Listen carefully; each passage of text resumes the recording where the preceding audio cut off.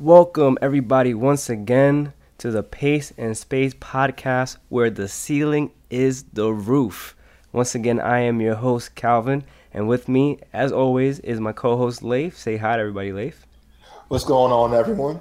And once again, back by popular demand, we have two of our favorite special guests, Martin and Jonathan. What's going on, guys? Chilling, man. Thanks for having us back again. Got to. Yes, indeed. Yes, indeed. Good to be here. So this is going to be the first ever four-man pod on the Pace and Space podcast. Very exciting times. We're growing bigger and bolder with each passing week, but we got to talk about some fun things tonight. We're not going to talk too much about the current events of this week. It was kind of a slow week, so I thought we could use this opportunity to have more of a philosophical discussion.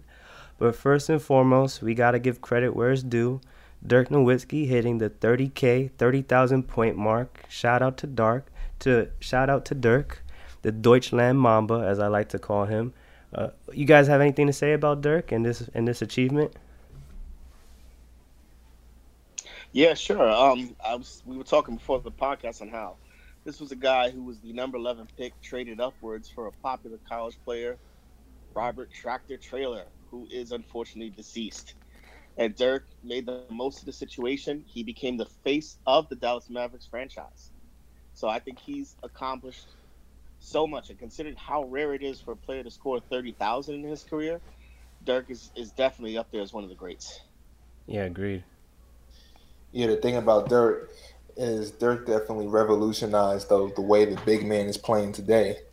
When you see a man who's 7 foot tall, be able to step out and shoot the three with relative ease, and also able to hit that kick fadeaway. I mean, Dirk there's not enough ways we can say Dirk is truly was way ahead of his time. We truly appreciate all the stuff he's doing, and he's talking about playing another couple years. If he continues playing, I think he could. I think he can definitely rise up, get past the 31,000, 32,000 if he keeps playing. But I look forward to seeing what else he can do. Yeah. John, you have any thoughts on him? Yeah, I mean, it's just amazing to see a player of that type of caliber. Um, and it's great to see him have a long career, not really bothered by like injuries that have super plagued him during his prime. And just see what he's accomplished. It's kind of weird seeing these great guys that we've had for decades now approach the end of their career, and Hmm. like Kobe and others, and knowing that we're not going to be able to watch them very soon. Yeah, that's the saddest part about it. But got to give credit where it's due.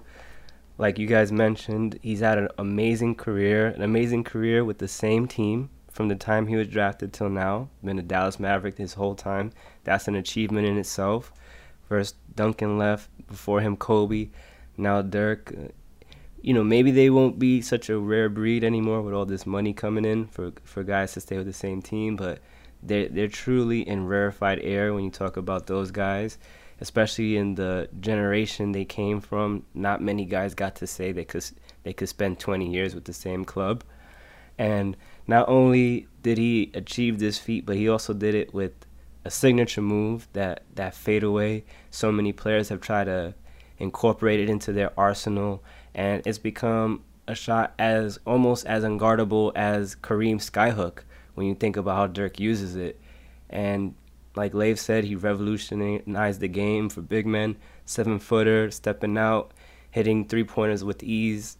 Now you have so many guys trying to do that now in the league. You got Porzingis, you got Cousins, Anthony Davis, Karl Anthony Towns. They're all out by the 3 point line. Dirk was one of the first guys really to do that at an elite level. And I just got to give credit to him. He's the sixth person now to hit 30,000 points.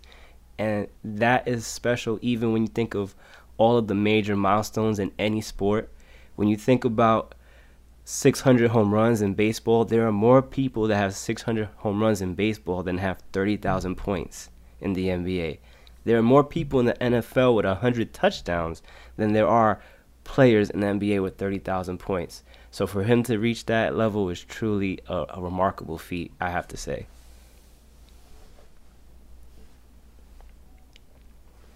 I mean, it is. It absolutely is. And that's why I'm hoping that, people really recognize what they're seeing right now. Sometimes we don't recognize game until it's gone. And as was previously mentioned, he's doing so. He's been here for the last 20 years. He's had an awesome career. He it's just remarkable that you think about Dirk. We don't want to look past him as one of the greatest of all times. That's something that we can debate for another day. But he definitely is up there. Besides the point, he's only a handful of people who've done the 50, 40, 90. Thinking about how his career started, many people didn't think he would be this way, and here he is, still performing at a relatively good level if you think about it. So, hey, more props to him.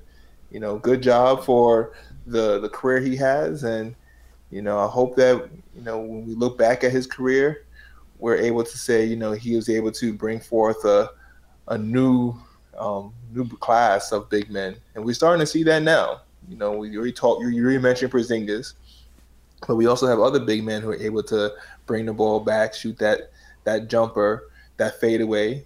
Often imitated, but never duplicated. But yet they try.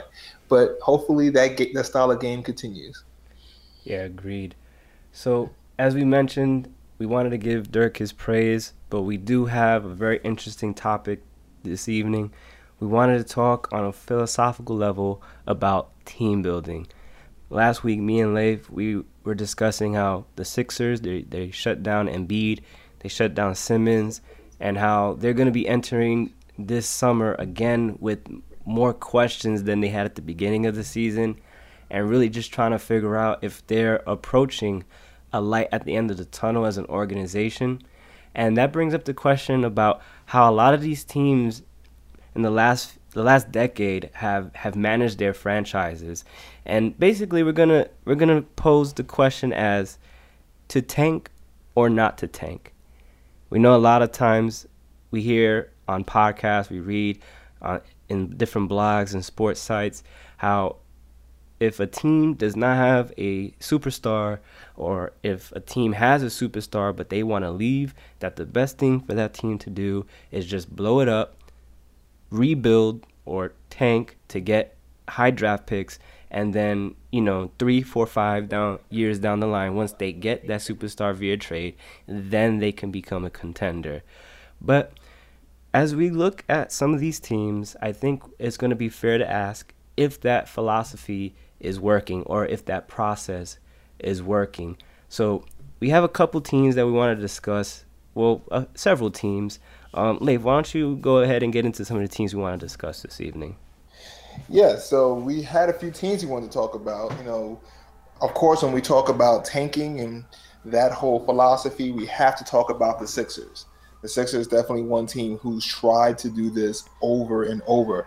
And based off what you said, I'm curious. What do you think about the Sixers? What about their philosophy of tanking? Well, before I say what I would say about the Sixers, maybe let's open it up to our special guest panel that we have this evening. Jonathan or Martin, any of you want to jump in and share your thoughts about the Sixers? Sure, I got something on that. All right, go ahead. Hit us with it.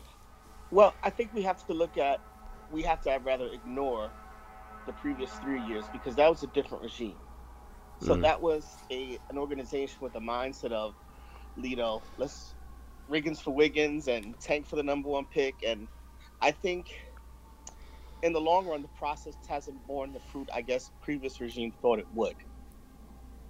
This season, they started off with promise from Embiid, a guy they drafted 3 years ago, and a hope for Simmons, who unfortunately didn't play the whole season at all because of his injury. So I think that for them, this season isn't really tanking as much as it is they were just bad. They weren't the worst team in the league. They showed some promise. The players that have been there with Brett Brown are starting to develop nicely. You have Stauskas, McConnell. What's the other guy? You tell me. We'll just say Embiid again, just to keep it going. Sure, there you go. They've seemed to be competitive at certain points, and it's also enjoyable.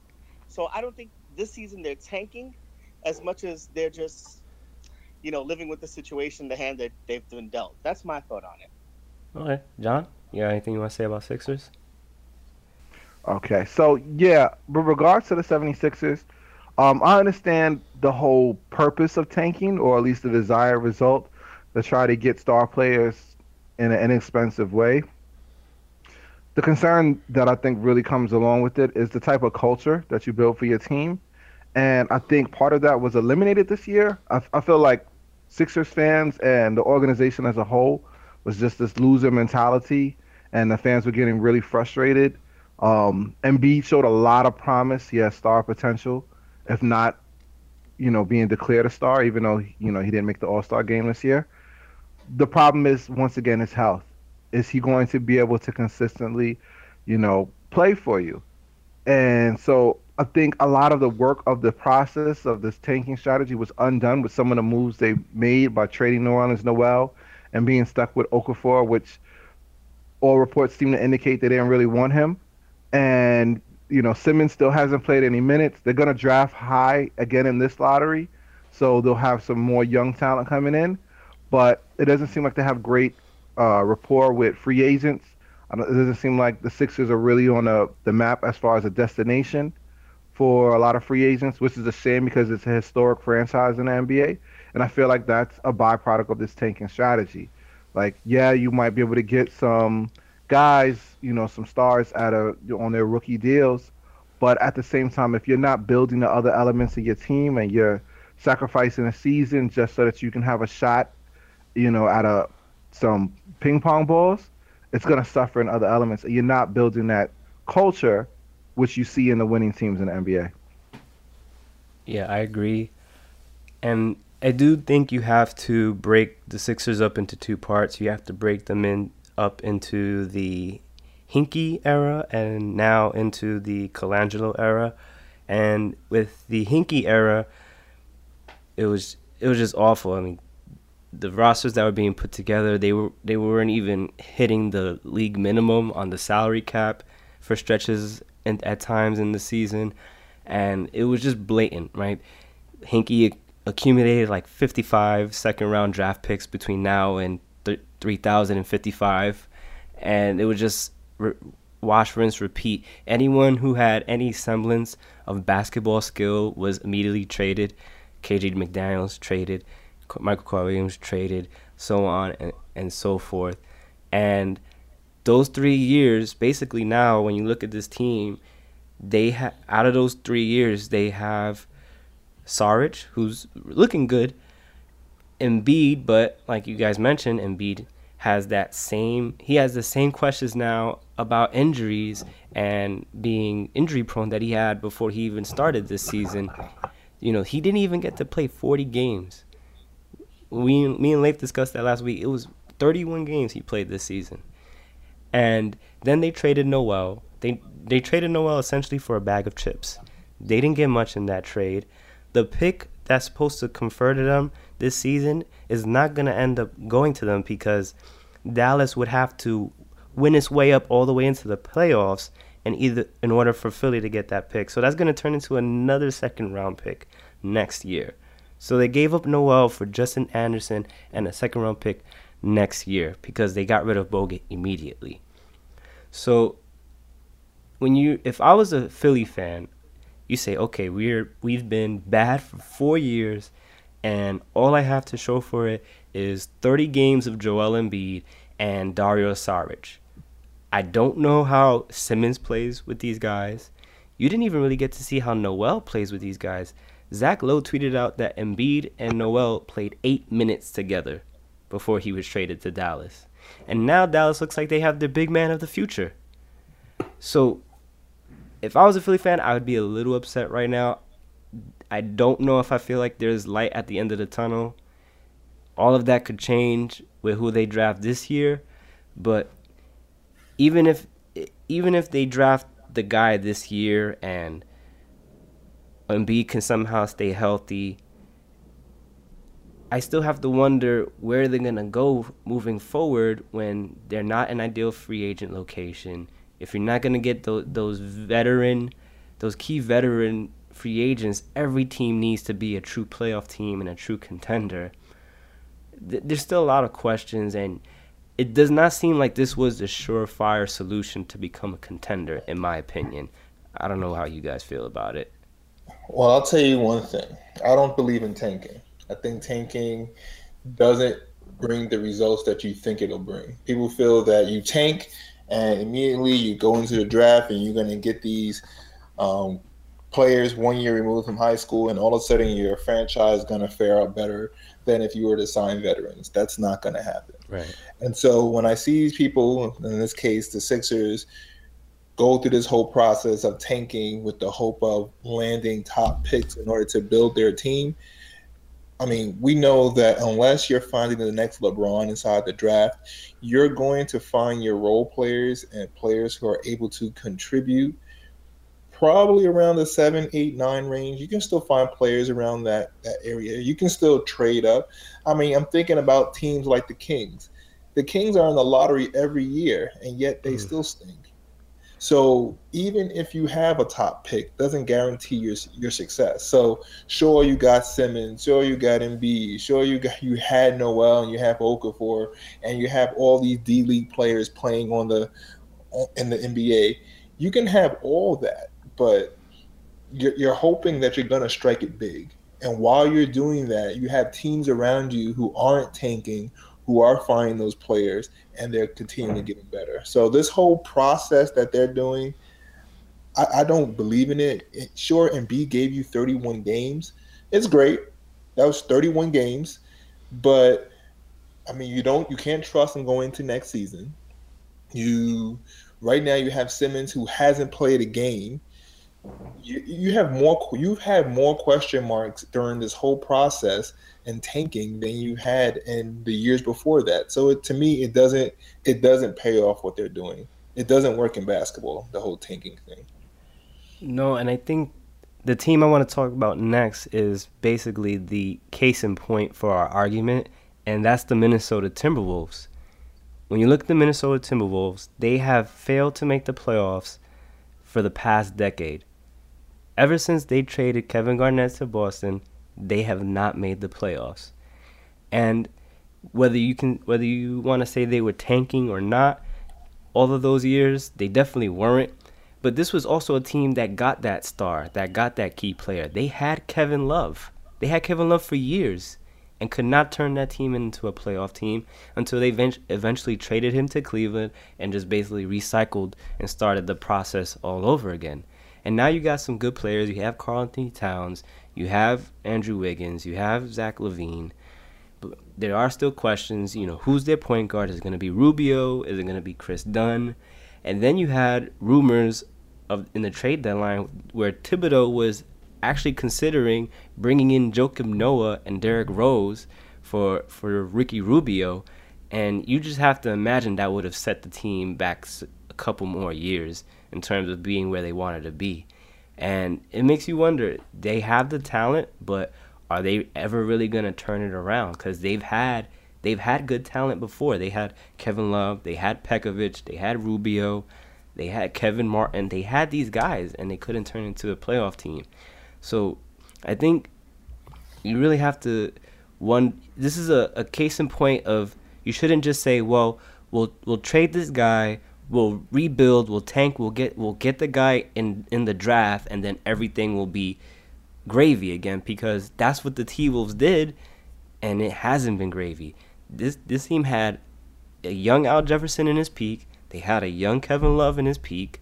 They had guys like that, and they were not able to turn that into playoff success. So how do you guys feel about the Minnesota Timberwolves? Well, the Minnesota Timberwolves, to me, is a franchise who, again, tried to rely on the draft and failed. You mentioned Love. They had Love. They had Al Jefferson. After they had Garnett, they actually, believe it or not, they're the ones who actually drafted Ray Allen. They got rid of him for that. They had O.J. Mayo. To me, the worst moment of them was 2009, that draft.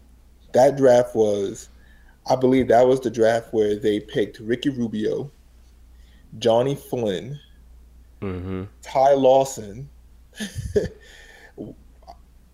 They picked up all these point guards, and they were all staring at each other. And yet, they were players who they just left there on the board and never picked up. They I mean, they traded the best of those 3 point guards too on draft night in oh Ty yeah, Lawson. oh yeah. Not to mention that they picked up Rubio and Flynn right before Curry got picked, That's right. and then a few picks down after that was DeMar DeRozan. Yep. Yeah, and then don't forget Drew Holiday, Jeff T. They were players in that draft, and yet that goes to the point. Tanking and trying to build through the draft does not work. They're another example of that. And right now they have a young roster. They have the pieces in place to build a team, but this is a team that doesn't know winning yet. So you're trying to build a winning culture around a team that has been perennial losers for the last 10 years and saying, all right, now we want you to win. That's not going to happen. So that's, again, another product of tanking. Yeah. Yeah, I want to go ahead and agree with Leif. I think part of the problem is habitual tanking. And so when Mm-hmm. it becomes a practice, I mean, if a team is just bad and, the season at this point, you realize, well, you're not going to be able to compete this season. Yeah, it makes sense to try to put yourself in a position to get the best possible draft pick because you have the best chances of landing a significant player. But when you are planning and, to throw away entire seasons, and that's the aim is to completely, let a season go by and this becomes a habit, then I think that's really where there's a problem. And like Leif said, there's there's no real evidence that points that the draft is enough by itself to save NBA teams. It's a combination of factors. Even the teams that people point to, like the Warriors, where their best players may have been drafted, you have to look at the supporting cast that they surrounded them with, the ones that they've acquired in free agency, the other players that they've made minor deals for that help form that backbone. So it's not just one particular process alone that makes for winning basketball. I think also one thing that people have to look at too, in the case of the Timberwolves, is the question whether it really works for someone like Tom Thibodeau or just coaches in general to also be the president of basketball operations. Is Yeah. this a formula for success? Does there need to be a separation here and have somebody tackle one job, being the president of the operations, and have somebody else focus completely on the coaching? Tibbs is somebody who's regarded for his defense. He was, a big factor in my Celtics team back in 2008. And the question with the Wolves have been all season, where's the defense at? That's been one of their major areas of weakness. And so, is there, you know, success to be found in combining these two positions? Should they be separate? Does that really work out best for these teams? You know, amongst the other questions regarding using tanking as a primary strategy, I think you have to like really look at all of that. Yeah, I agree. I've always felt the president coach combo is a dangerous game to play. Martin, you wanted to add anything on the T Wolves? Yeah, really quick. I think this goes back to what Jonathan and Lacey alluded to about culture. And culture isn't just picking players or trying to be in the best position to get young talent. It's also what are you instilling in this team? Where do you want the team to go? And I don't think the Timberwolves, after Garnett and Marbury, have ever had a thought process or plan in place. This is where we go. This is what we want to be. And like you said, Calvin, they haven't been competitive or a playoff team in 10 years. And that's right after they let Kevin Garnett go. So in addition to drafting players, it's the right player. It's the right coach. It's, what practice habits do you instill? What does the coach see the team as? And I don't think a team like the Timberwolves, well, honestly, especially the Timberwolves, has an idea of what their culture, what their identity is going to be. Yeah, you guys hit it all on the head. Really good points about Minnesota, and I think one thing I want to do say is I do believe in the draft personally, but I think there also has to be a balance of relying on the draft, but also relying on your own scouting and your own development departments as a franchise. And what gets a lot of these teams into trouble is they take risk on guys, they take high upside but low floor or high risk, high reward draft picks, and they aren't honest with themselves whether or not they have the infrastructure to properly develop the guys that they're bringing in. You know, they just see wingspan or jumping ability, and their eyes light up, and they're like, we have to take this guy, but they're not having honest conversations with themselves as an organization to see if they have the right infrastructure to make sure that that player succeeds. Now, some of it's on the player itself, but a lot of it is also about where that player ends up. You know, we can move forward and talk about Sacramento and how things were with DeMarcus Cousins that whole time. You know, maybe it was all on DeMarcus, but we also have to acknowledge that that franchise has not instilled the culture and infrastructure to get someone like DeMarcus Cousins in line, get him to buckle down, get him to be a real leader. Who are the veterans they're signing? Who are the assistant coaches or special mentors that they're signing to help a guy like DeMarcus Cousins? You have to look into all those things too. You know, teams like the Lakers, they signed guys like Kareem Abdul-Jabbar to help work with their big men. Other teams have signed guys like Gary Payton and Mark Price and players like that to help their top talent develop the skill sets they want them to learn. And when you look at a team like the Kings, you've seen none of that, right? Yeah, you don't see it. And another thing is they constantly keep changing front offices too. Especially in Sacramento, they've changed ownership, but that was actually for a good reason. But the GM has now had like a revolving door. Now Vlade Divac is in there. No one really knows for sure how well prepared he is for the job. You know, and He's not. and you know, now they've basically set the reset button again. They moved on from DeMarcus Cousins. They made that trade.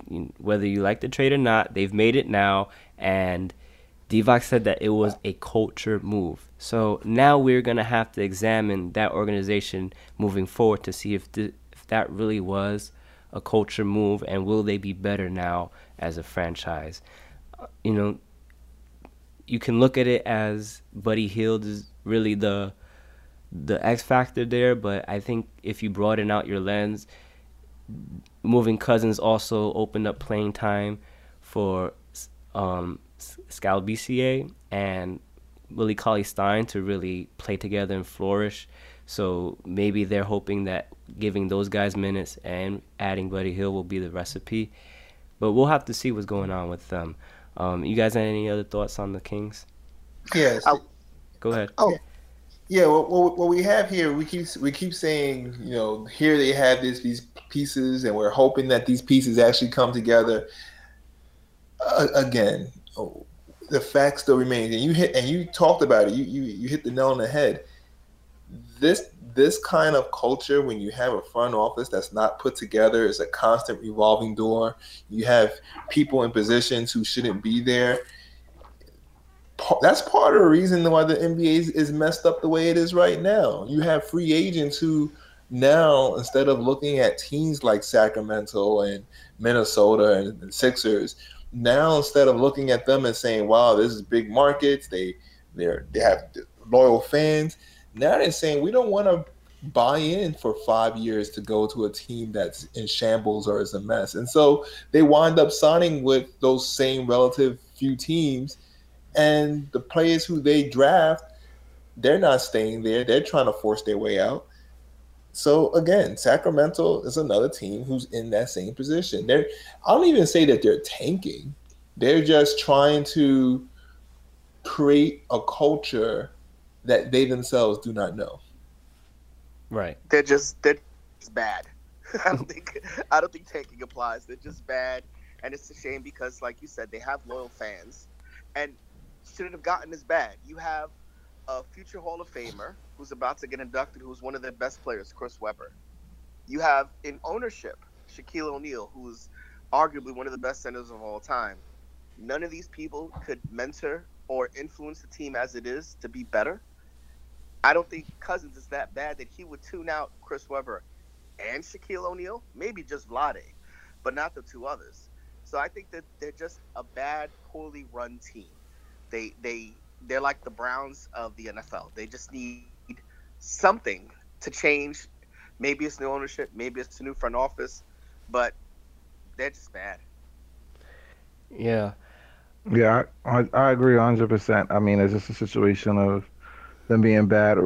From what I saw or read, rather, was that part of the reason why the Boogie Cousins trade happened the way it did was because the owner was contemplating giving DeMarcus the $200 million extension, and then once he changed his mind, Vlade Divac jumped on the opportunity to trade Cousins before the owner could go back and forth and decide again that he wanted to keep Boogie and give him the extension, which makes Oh sense when man. you think about how the trade went down at such a seemingly random time. Um, there's a lot of issues that's going on there. They're in a bad situation too because, well, Rudy Gay got hurt. I don't think he planned to stay there anyway. Um, they have had a losing record since the trade, so there's no real evidence that they're that much better after the fact. And then also too, their draft pick situation as well. I don't think they own their own draft pick coming into this year, and I think they also have future draft picks that are going to other teams as a result of trades that I'm not sure had benefited them really. So it's a rough situation for them, and when you don't own your own draft picks, then tanking is not even something that you can even employ as a strategy. Now you have to try to find other ways. You got to attract free agents. You have to trade well, and when you have a front office that seems to be a mess, like Martin said, who is going to want to come play for your organization? Yeah. Yeah, you have money and you have cap space, but everybody has that. A lot of teams have money. These guys have options now, Very and true. if the ones who want to compete, they're going to really factor that in when you go ahead and you make these offers. And I can't see people looking at Sacramento as a desirable location right now. Right. And I think we can all agree that instead of calling them a team that tanks, it's just better to realize that this has been a poorly run organization for several years. But I think a team that we can say has tanked, and they actually are the most unique in this scenario because they are one of those teams that did at one point have a superstar, but the superstar was unhappy and therefore they traded him, and that is the Orlando Magic. Rob Hennigan came into the front office the summer of 2012, and that was the same summer where they made that blockbuster trade to trade Dwight Howard to the Lakers. And when you look at what that team has done since then, they've tanked to try and acquire, perhaps what they hoped would be star talent. But when you look at that team now, several years later, and I want to juxtapose them to other teams that were in this situation, like a team like Denver, when they had to trade Carmelo Anthony, or even teams that simply just let stars walk. When you look at like another team that plays in the same state as them, the Miami Heat. Miami lost LeBron. They let Dwayne Wade walk, and now they've had Chris Bosh retire. And yet and still they're still finding ways to compete as an organization, whereas here we are 4 years later, after, or 5 years later, just about after the Dwight Howard trade, the Orlando Magic are no closer to becoming a playoff team, let alone a contender. What do you guys think about the Orlando Magic?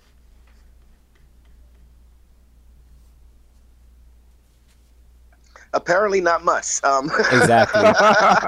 Beautifully said. Listen, I'll tell you this. I think that see they're a puzzle because they've made some trades. They have a couple of good players. The trade I think that they made last year, there was a defining moment for them was Tobias Harris. because it opened up the floor and some minutes for Aaron Gordon. But I think Aaron Gordon is like Blake Griffin light. He doesn't seem to have a defined position. He doesn't. He just dunks, and maybe he'll hit a few shots here and there from outside. Elfrid Payton, if he's awake, he can be a great point guard. But it seems like also like he just doesn't pay attention to the game half the time when he's in it. Vujicic is amazing. It is butter for a contract, and now he's just cashing checks. I think the real mystery guy for them too is Fournier. I think he's a kind of player who, over the years, will continue to grow, but I don't know what his ceiling is. Is he just like a good scorer, or does he have star potential? Other than that, there's really not a lot of people on this roster that you're impressed by, or that you could see being talented and taking this team further than it is. Right. Leaf, John? Yeah. Oh, yeah, I definitely agree with Martin. I like the fact they finally moved Aaron Gordon to the four. He shouldn't be playing the three. He's at a disadvantage there against faster threes. So he should be playing the four, and that was, a good move. Um, they should have never did this, obviously the Sabaka trade for Oladipo. That trade was unwise, and now they don't have Ibaka. So what did they really get out of that whole interaction, that whole transaction there? It didn't really benefit them. I'm not a big fan personally of Frank Vogel. I feel like, his best situation was in Indiana, and they underachieved there, which is part of the reason why he's not there anymore. I feel. I felt Larry Bird felt the same. And I don't feel like he's going to be able to have great success with this Orlando Magic team. I think that partly plays into culture. I think, not to go off on a tangent, but part of that has to do with the fact that I feel like too many teams recycle coaches as opposed to giving opportunities to some other NBA veterans or other people who should be qualified or should at least have an opportunity. And so when one team has a coach and it doesn't work out, another team grabs him and finds himself in a similar situation. And so that same coach is passed around, by a bunch of teams. And I think that's, partly of what we're seeing here with Frank Vogel. But I think the other element of things is, the Magic fall into a situation too where they're just not that great. They had some potential at the start of the year, and then some puzzling moves, loading real heavy in the 4 and 5 slot, and then having to clear up the logjam that was there. And they also have a losing record since the All-Star break. So I think they're just another lottery bound team, and I don't know what they're gonna do. I think the first thing they have to start with is just making better trades. Better decisions with regards to the players they have, and that'll be a start for them. For Orlando, I don't see any path forward for them immediately. They have talent on their team, but that talent, when put together, doesn't make a good team. These are players who I feel will be better suited on other teams. You mentioned the names, you mentioned the Gordons and all the other players they have on the team, and that's good and all. But while they play good and they score a lot of points as a whole, I really don't feel Orlando. In fact, this is a tough statement for me to say, but I almost think the Sixers are in a better position than the Magic right now. Just because the Magic has players, they have to be willing to move some more of these players. John, you talked about it right there. They have these players. They have to make better trades. The trades they're making are horrible. You did all those trades and you got back Terrence Ross. Terrence Ross is probably the fourth man off the bench on most teams. But here you're putting him in a position where you're relying on him. You got rid of Oladipo. I don't know why. To me, Payton should have been the one to be going.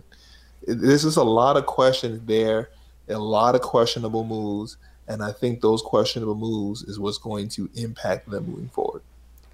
Yeah, I agree with what you guys are saying. I also think when you look at the Orlando Magic, especially this year, is you see the problem with tanking. And that problem is you can't tank forever.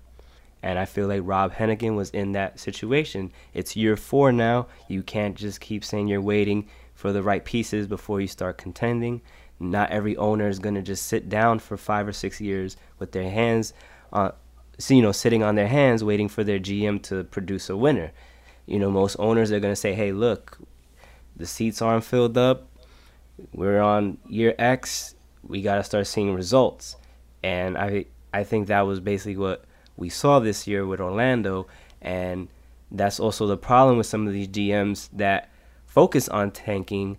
You can't rely on them to then switch gears when it's time to switch gears and now start making the moves that are going to lead to a winning formula, to a successful team, because these guys have spent the majority of their time on that team simply collecting assets, and now to flip gears and be willing to spend to make the team better is a stark contrast.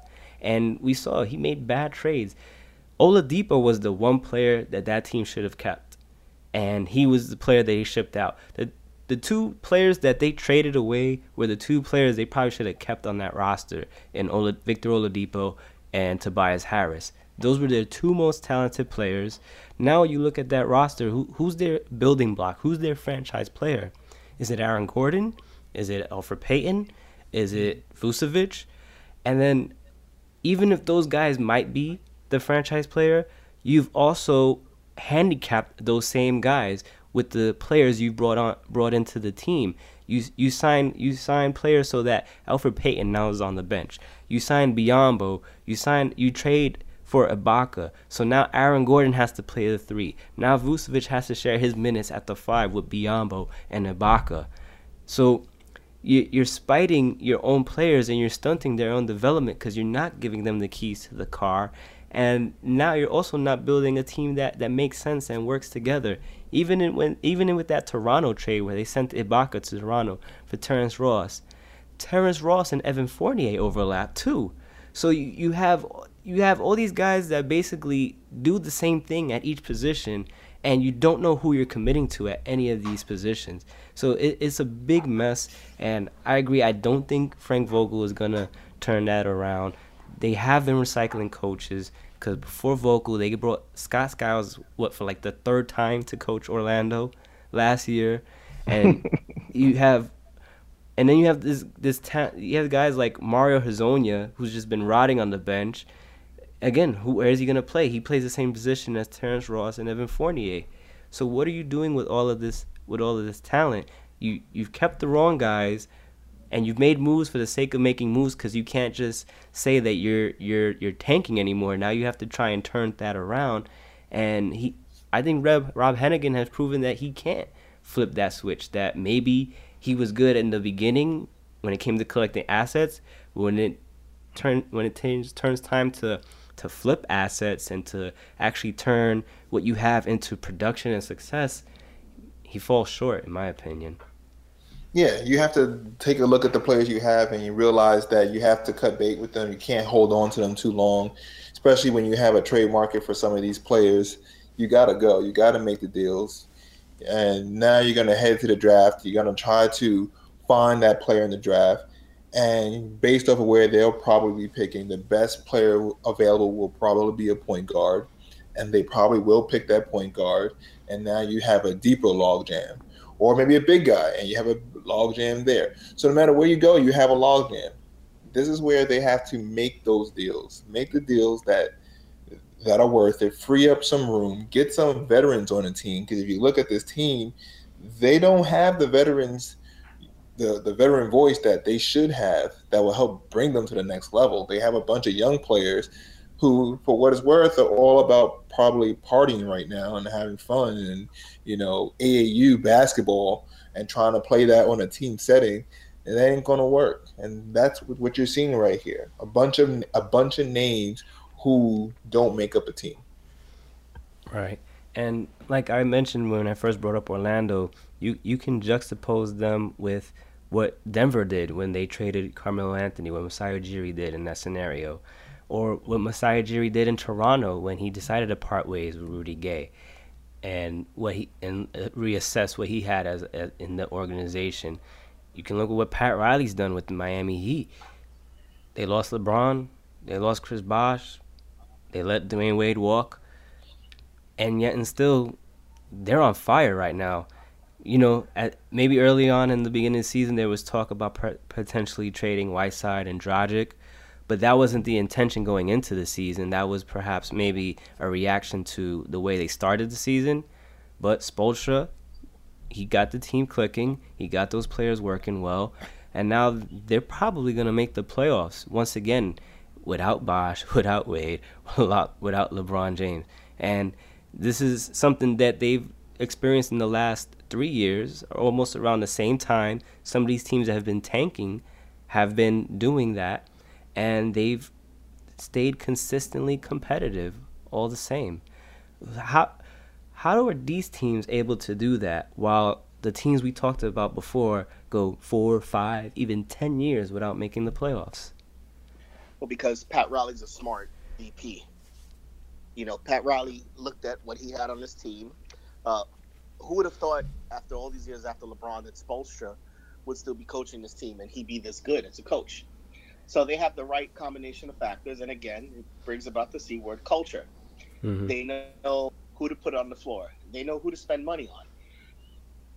Johnson was a undrafted pick, came into the league through the D-League, and thankful to the Nets, he got paid. The Heat wanted to keep him because they felt he's a part of their core and a part of their future. So when you look at guys like the Whitesides, the Johnsons, the other players they have on a team that necessarily didn't fit anywhere else, but the Heat developed them, took advantage of development league, and these guys, are quality players, and it works for this team. Why? Because again, it's culture. Yeah. That's my thought on it. Yeah, Leif, John, you got any thoughts on him? Yeah, I'm gonna agree completely with Martin. It comes down to culture, like Pat Riley has instilled it, and it's evident. I think that was one of the attracting factors for when they formed their big three, was the culture, what Pat Riley was promising them, and he knew how to win, and he was going to show them how to do so. And so he's not going to allow the organization to be in a bad place for a long time. They suffered a ton of injuries this season, and I really think that's what set them back. And even still, while they're probably going to be able to draft high, definitely be probably a lot of rebound team, I think. They show promise with some of the guys that they have. Martin mentioned some of them. Dion Waiters has been playing really well for them too. Yes. So it's possible that he's going to see he's trying to home. Sometimes some guys have to find the right environment at home for them where they can really flourish, and they get the support they need, and they're able to become, they're able to reach their potential. And I think that is also part of culture. And also another factor, as we said, of not just relying on the draft. You have to look at guys, where can I find talent here? It didn't work out for this guy here in this organization, for this ball club. Let's see if we can put him in a position to have success. Absolutely. And that's what Pat Riley does. He tries to bring out the best of his players. They have a good coach with Spoelstra. He's even keel. He knows how to win. He's won before. He knows how to work with young talent and how to develop guys. And so they're in a position where they're going to continue to grow. And it doesn't hurt the fact that it's Miami, so right. It's not like, it's someplace where people don't want to be. And I think the Heat are going to have a quick turnaround where they'll be one of those competitive teams in the Eastern Conference in the next, 3 or 4 years, if not sooner. Yeah, I agree with what y'all said. I think it's a combination of mistakes that actually happen to work out. Turning a bad situation with Chris Bosh into a good situation with Hassan Whiteside.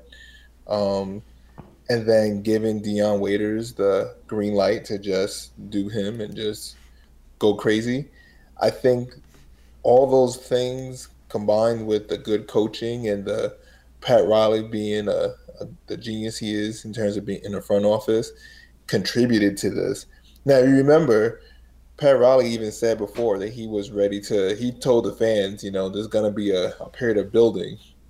And then all of a sudden they go on this win streak and it's like, how did that happen? I mean, it probably caught him by surprise too. Mm-hmm. But yeah, it's just all these things that's coming together. I still think they have a ways to go. But of all the teams we mentioned, I have the most confidence in them. Just because of the front office, it's intact. They have good players there. So I say we should be confident. I mean, we're looking at a team who are actually doing it the right way. They're not tanking. They're not getting rid of Whiteside and Dragic, and they're saying, let's get rid of these guys. They have young players on this team, and it's paying off. And with good coaching, with the veterans around them, that's how you build a team. Right, I agree, and I think nothing points more to cultures when you none other than looking at a guy like Deion Waiters, who's traveled around. He was top 4 pick by Cleveland. Didn't work out in Cleveland. Went to Oklahoma. Didn't work out there. Now he's finally in a situation where he gets to play to his strengths, and you see what the results are. He's playing very well. He's a spark plug for that team. He's really showing out as a key guy for them, as a key player. And when you look at a team like that, another team is Denver. You look at the Denver Nuggets. They parted ways with Melo several years ago, and they've had a couple of down years, but they've never like completely bottomed out. Even if they have missed the playoffs for a couple of years, they've just kept retooling. And this is a team that never really gets to draft in the top 3, top 4, top 5. Yet when you look at their roster, they have guys like Jamal Murray, they have Nikola Jokic, they have all this other talent around like Gary Harris, Will Barton, and Kenneth Faried, and they were just able to build. There's no superstars among them right now, but they just have a ton of key players that they can use, interchange. They still have Gallinari and Wilson Chandler from that same Carmelo Anthony trade, who have been key players for them this whole time.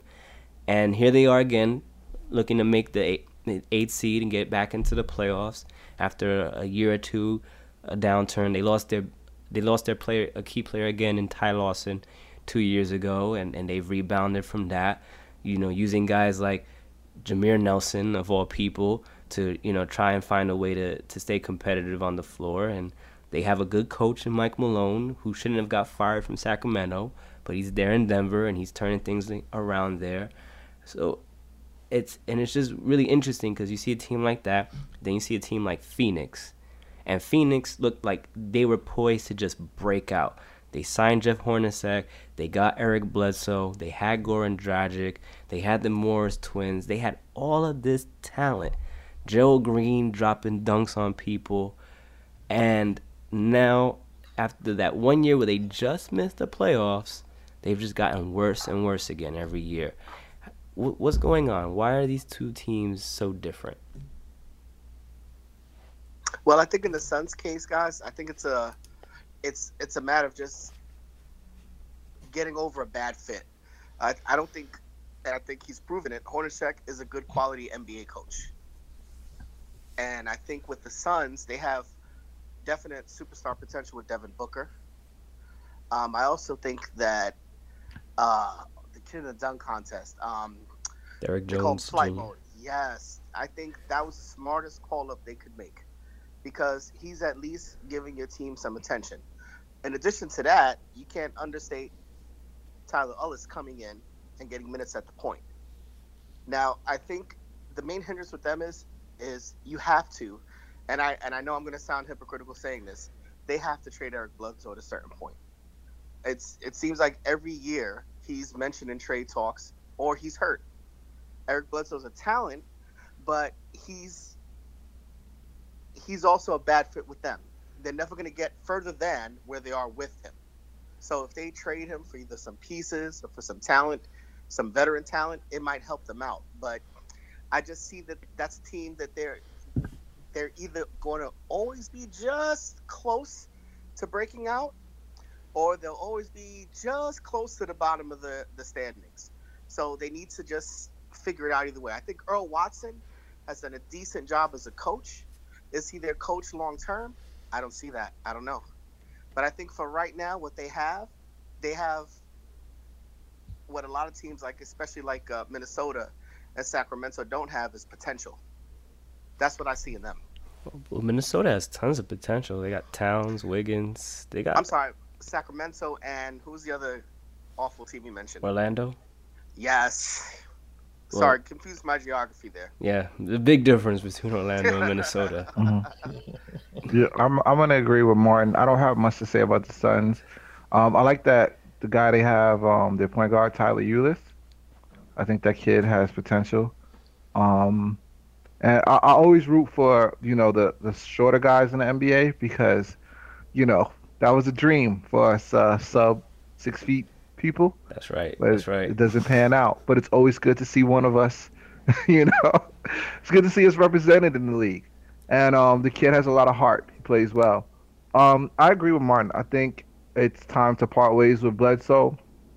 Um, Move him while you can get something quality back. Maybe, well, obviously you can't really do too much at this point, but maybe at the draft, if you can get another lottery pick in this year's draft because it's been touted as one of the best and quality role player, that would be a fantastic haul. I don't know if you can swing that, but if you're able to get something akin to that, then yeah, I think that they have to continue to you know, their team is going to have to continue to build with young players and a mixture of veterans.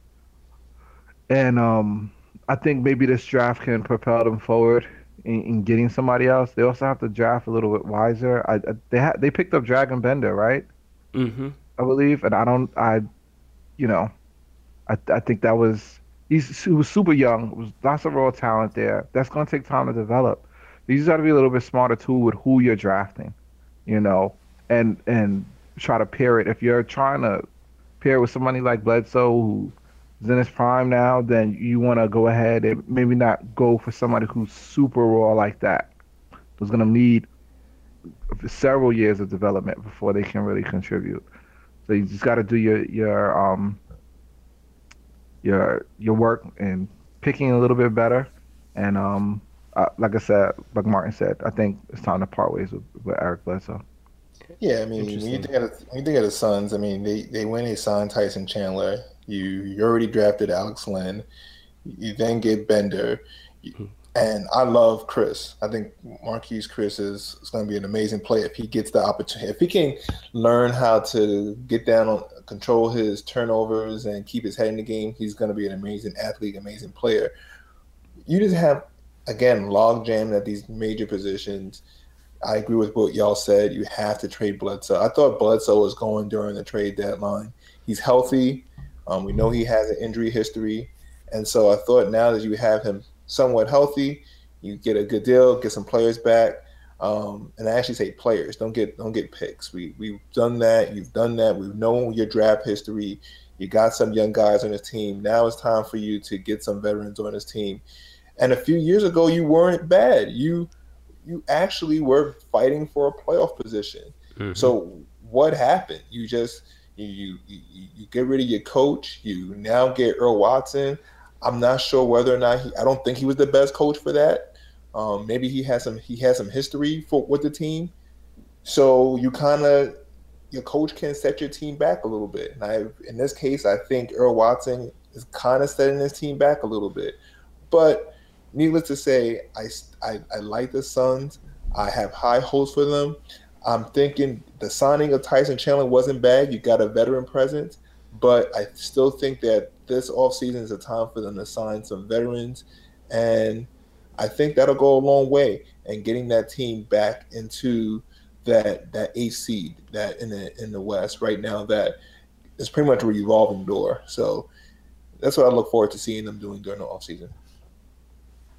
Yeah, you guys bring up some good points. I really think Chris is gonna be a good player as well.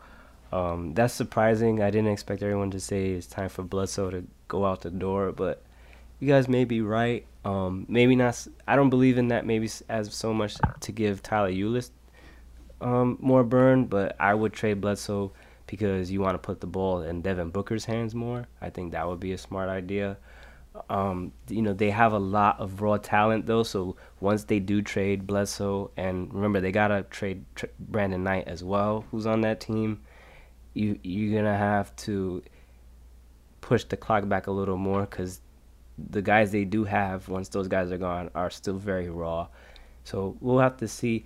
And it's very interesting because you have that team who has a lot of lottery talent, top 5, top 6, top 10 guys, and you juxtapose them to, the Nuggets who don't really get to draft that high, and they've kind of hit on guys really well with Gary Harris, Jamal Murray, Nikola Jokic. They've got talent that's going to carry them for the next several years.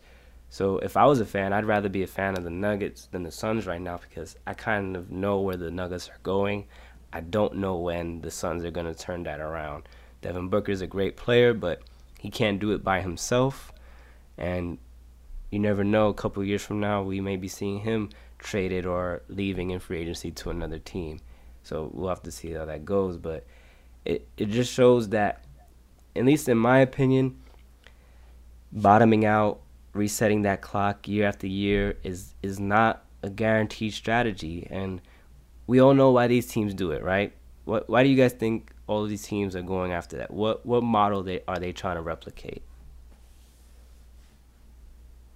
No, without a doubt, it's the Spurs. I mean, they set the blueprint, I feel, as far as developing guys, young talent, and building there.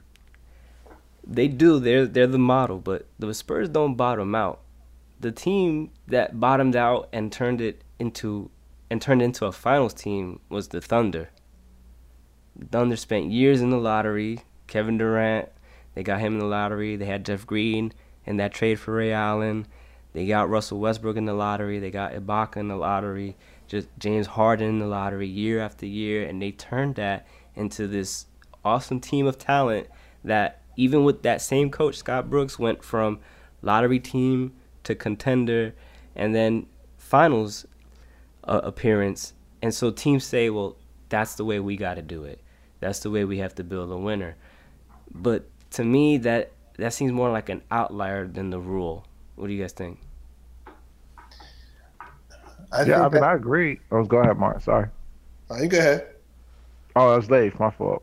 I was just going to say, yeah, I mean, I think that, obviously the Thunder had some success there, but what did they actually win? So there's definitely some takeaways from that, but at the same time, there's been a lot of misses in the lottery. Like a lot of those teams had the option to be able to get some of those guys that the Thunder had. Greg Oden was drafted ahead of Kevin Durant. Right. And we know how that story ends. And so it's not just, oh, well, we'll be able to pick these guys. There's a lot of factors. It's still a lottery. You don't know where you're going to fall. You don't know who's going to draft who before you. Mm-hmm. There's still a lot of factors that come into play there. And, it's still a mixed bag at the end of the day. And to go ahead and try to strategize something that by its nature is random, I think is really just unwise. You can only count on it for so much because you can only control it to a certain degree. You can only put yourself in a position to improve your chances. And even then, your chances is just getting you an opportunity at a college player that may or may not pan out. You're still trying to gauge potential and try to quantify that into, actual production. And we've seen it time and time again. It doesn't happen with the guys that people anticipate will happen with. Then you get guys from the end of the first round and guys in the second round who all of a sudden, blossom and turn into these stars. The Jimmy Butlers, the Draymond Greens, the Isaiah Thomases, these people that everybody had a swing at. Literally, everybody had a chance to get them. Kawhi Leonard, So there's a lot of factors there. That's why I kind of pointed to the Spurs, but I get what you're saying regarding the Thunder. Just because the Spurs, like you said, they didn't bottom out, but they drafted successfully, and as a result, they won championships. And I think at the end of the day, if you're a team like the Thunder and you're able to have so many great players on your squad, I mean, you had Kevin Durant and Russell Westbrook and Ibaka and James Harden all at the same time, and you still fall short of the championship, can you really, qualify that as a success at the end of the day? And then really say, well, bottoming out and tanking really works because it'll bring you a conference finals championship and a single finals appearance. I hear what you're saying, John, but you also got to remember, all the teams we talked about, when's the last time they even got to the conference finals? No, right. I agree with you. I agree 100% with you. But that's why I think it's leading back to like we're saying is that it's at the most tanking can only be part of the strategy. So it's building or turning your team around. Not even building a winner, but just turning your ball club around. You need to get a star guy. You need somebody. You need talent.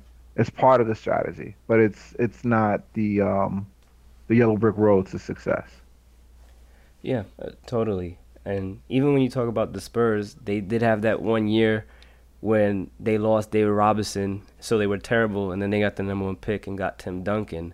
Right. But when you look at that team, even if that year didn't happen, that would have meant they would have had a healthy David Robinson for that year, and they probably would have went toe-to-toe with the Suns or the Rockets or some other team in the Western Conference Finals like they were doing every other year. So Right. they were still going to win regardless. It really helped that they got Tim Duncan, but you see even moving past them now that Tim Duncan's gone, they find ways to get their guys and to get the players that are going to help them. So they did it with Kawhi. They did it with DeJounte Murray. They did it with Patty Mills. They did it with Danny Green, Dwayne Dedman. They keep getting these guys year after year, and they develop them and they turn them into these better players because they identify talent and they say, okay, in our organization, in our front office, we can teach him this, we can teach him that, we can work with him here, and then he'll be the player we need.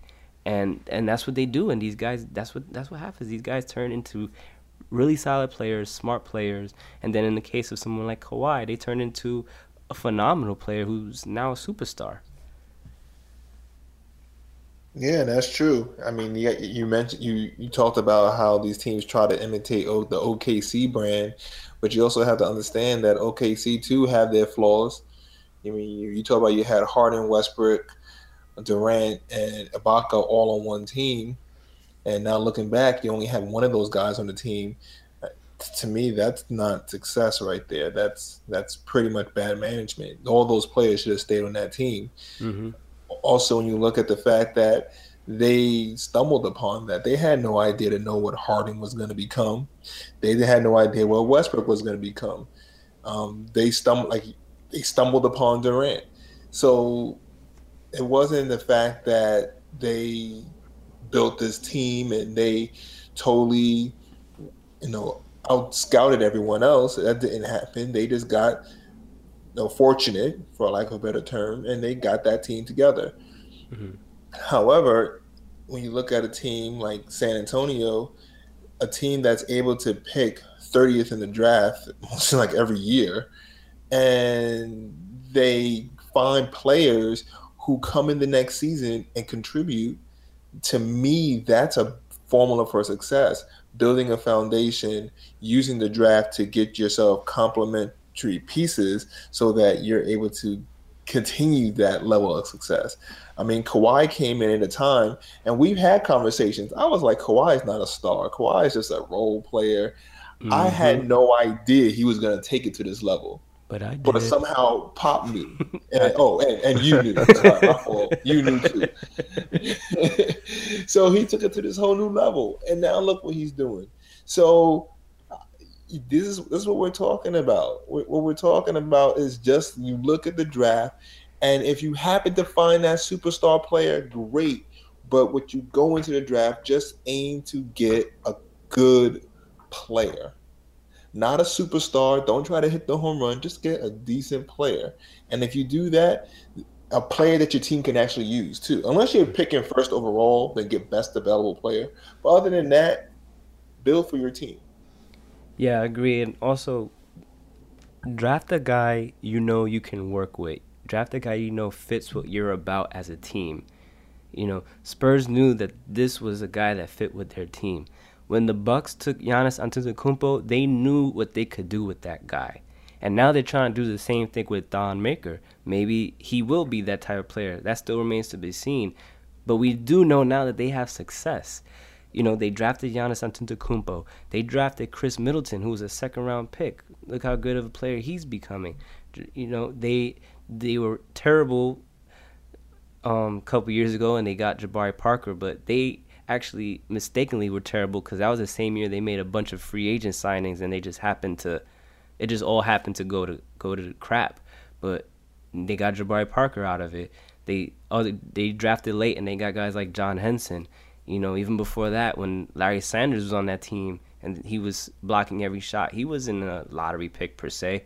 So it's all about finding guys that you think you can work with and you can build in your system and turn into strong players. And they did it again with Malcolm Brogdon, second round pick, and now he's a key player for them. So it's like you said, it's not trying to hit a home run per se, but you find guys that can work with what you're doing and make sense for your organization. And I think that's the difference between the teams that stay in the lottery for several years and the teams that maybe they have up and down years, but they move forward at a certain point and then they become contenders again. And the Pacers did that. The Pacers never really bottomed out. They got guys like Granger, then they got guys like Paul George and Lance Stevenson and Roy Hibbert, and they built that into a team. Another team is the Rockets. The Rockets never bottomed out. They never bottomed out. They kept trying to move the wheels until they got their star in James Harden, and then they said, okay, now we can build around this. But they never really tanked. They never really bottomed out, tried to be as bad as possible. They were always drafting in the teens, and they turned that into a star eventually. And they had 2 stars with him and Dwight Howard, but that didn't work either. But they reset. And even with the Thunder, everyone talks about that Thunder model, but the Thunder, they lost Harden, they lost Ibaka, they even lost Kevin Durant. They could have easily said, well, we don't have KD, we might as well trade Russ where he wants to go now and just rebuild, tank, get another superstar 3 years down the road. But nope, they committed to Russ. Russ committed to them. They've made some smart trades, and they're not a top 4 team right now, but they're still a playoff team. They're still above 500. They're still very competitive, and there's room to grow with that roster. Oladipo can keep getting better on that roster. They can make more moves to get team players that fit better around Russ as they keep moving on. So even a team that these other franchises may be looking at as the model for why you tank, they had a catastrophic summer and they still did not tank. They said, okay, let's move forward with what we have. So I find that very ironic too.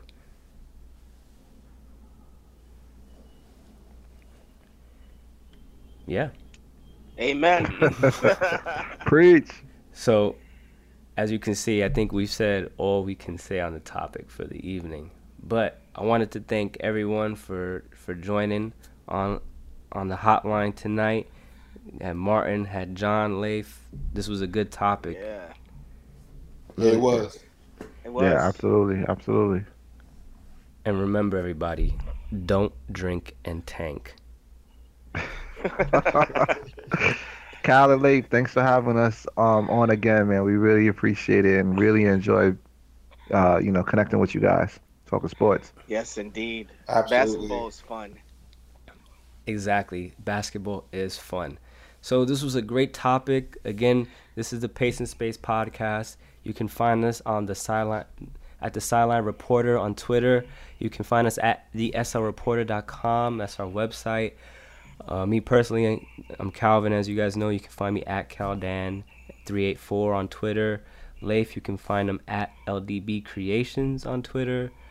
John, you can find at JBZXII and all the other alphabet letters on Twitter.